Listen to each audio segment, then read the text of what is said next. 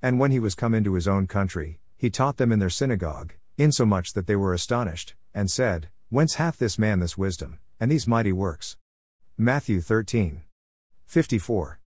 And when he was come into his own country, he taught them in their synagogue, insomuch that they were astonished.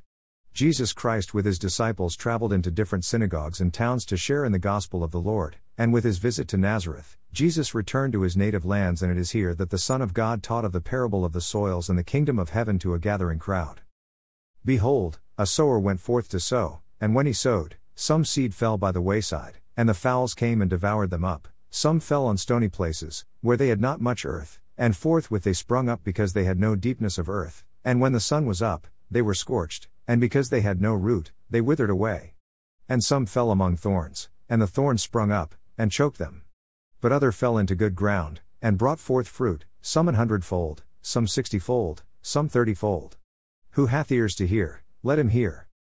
Another parable put he forth unto them, saying, The kingdom of heaven is like to a grain of mustard seed, which a man took, and sowed in his field, which indeed is the least of all seeds, but when it is grown, it is the greatest among herbs, and becometh a tree, so that the birds of the air come and lodge in the branches thereof. And said, Whence hath this man this wisdom, and these mighty works? Many of those who gathered began questioning the words of Jesus Christ, some remembering him as the children of a carpenter questioned his past behaviors, and the few discouraged by the word of God sparked a rebellion together with the people of Nazareth to kill Jesus, and rejected him and his disciples from their society.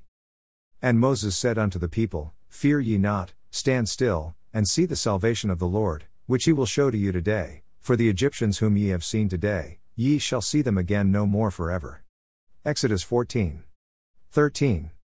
Sing unto the Lord with thanksgiving, sing praise upon the harp unto our God, who covereth the heavens with clouds, who prepareth rain for the earth, who maketh grass to grow upon the mountains. Psalms 147. 7-8.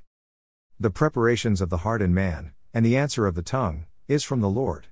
All the ways of a man are clean in his own eyes, but the Lord weigheth the spirits. Commit thy works unto the Lord, and thy thoughts shall be established. The Lord hath made all things for himself, yea, even the wicked for the day of evil. Every one that is proud in heart is an abomination to the Lord, though hand join in hand, he shall not be unpunished. By mercy and truth iniquity is purged, and by the fear of the Lord men depart from evil. When a man's ways please the Lord, he maketh even his enemies to be at peace with him. Better is a little with righteousness than great revenues without right. A man's heart deviseth his way, but the Lord directeth his steps. A just weight and balance are the Lord's, all the weights of the bag are his work. It is an abomination to kings to commit wickedness, for the throne is established by righteousness. Righteous lips are the delight of kings, and they love him that speaketh right. The wrath of a king is as messengers of death, but a wise man will pacify it. In the light of the king's countenance is life, and his favor is as a cloud of the latter rain. How much better is it to get wisdom than gold? And to get understanding rather to be chosen than silver. The highway of the upright is to depart from evil, he that keepeth his way preserveth his soul. Pride goeth before destruction, and an haughty spirit before a fall. Better it is to be of an humble spirit with the lowly, than to divide the spoil with the proud. He that handleth the matter wisely shall find good, and whoso trusteth in the Lord, happy is he. The wise in heart shall be called prudent, and the sweetness of the lips increaseth learning. Understanding is a wellspring of life unto him that hath it, but the instruction of fools is folly. The heart of the wise teacheth his mouth, and addeth learning to his lips. Pleasant words are as an honeycomb, sweet to the soul, and health to the bones. There is a way that seemeth right unto a man, but the end thereof are the ways of death. He that laboureth for himself, for his mouth craveth it of him. An ungodly man diggeth up evil, and in his lips there is as a burning fire. A froward man soweth strife, and a whisperer separateth chief friends. A violent man enticeth his neighbour, and leadeth him into the way that is not good. He shutteth his eyes to devise froward things, moving his lips he bringeth evil to pass. The hoary head is a crown of glory, if it be found in the way of righteousness.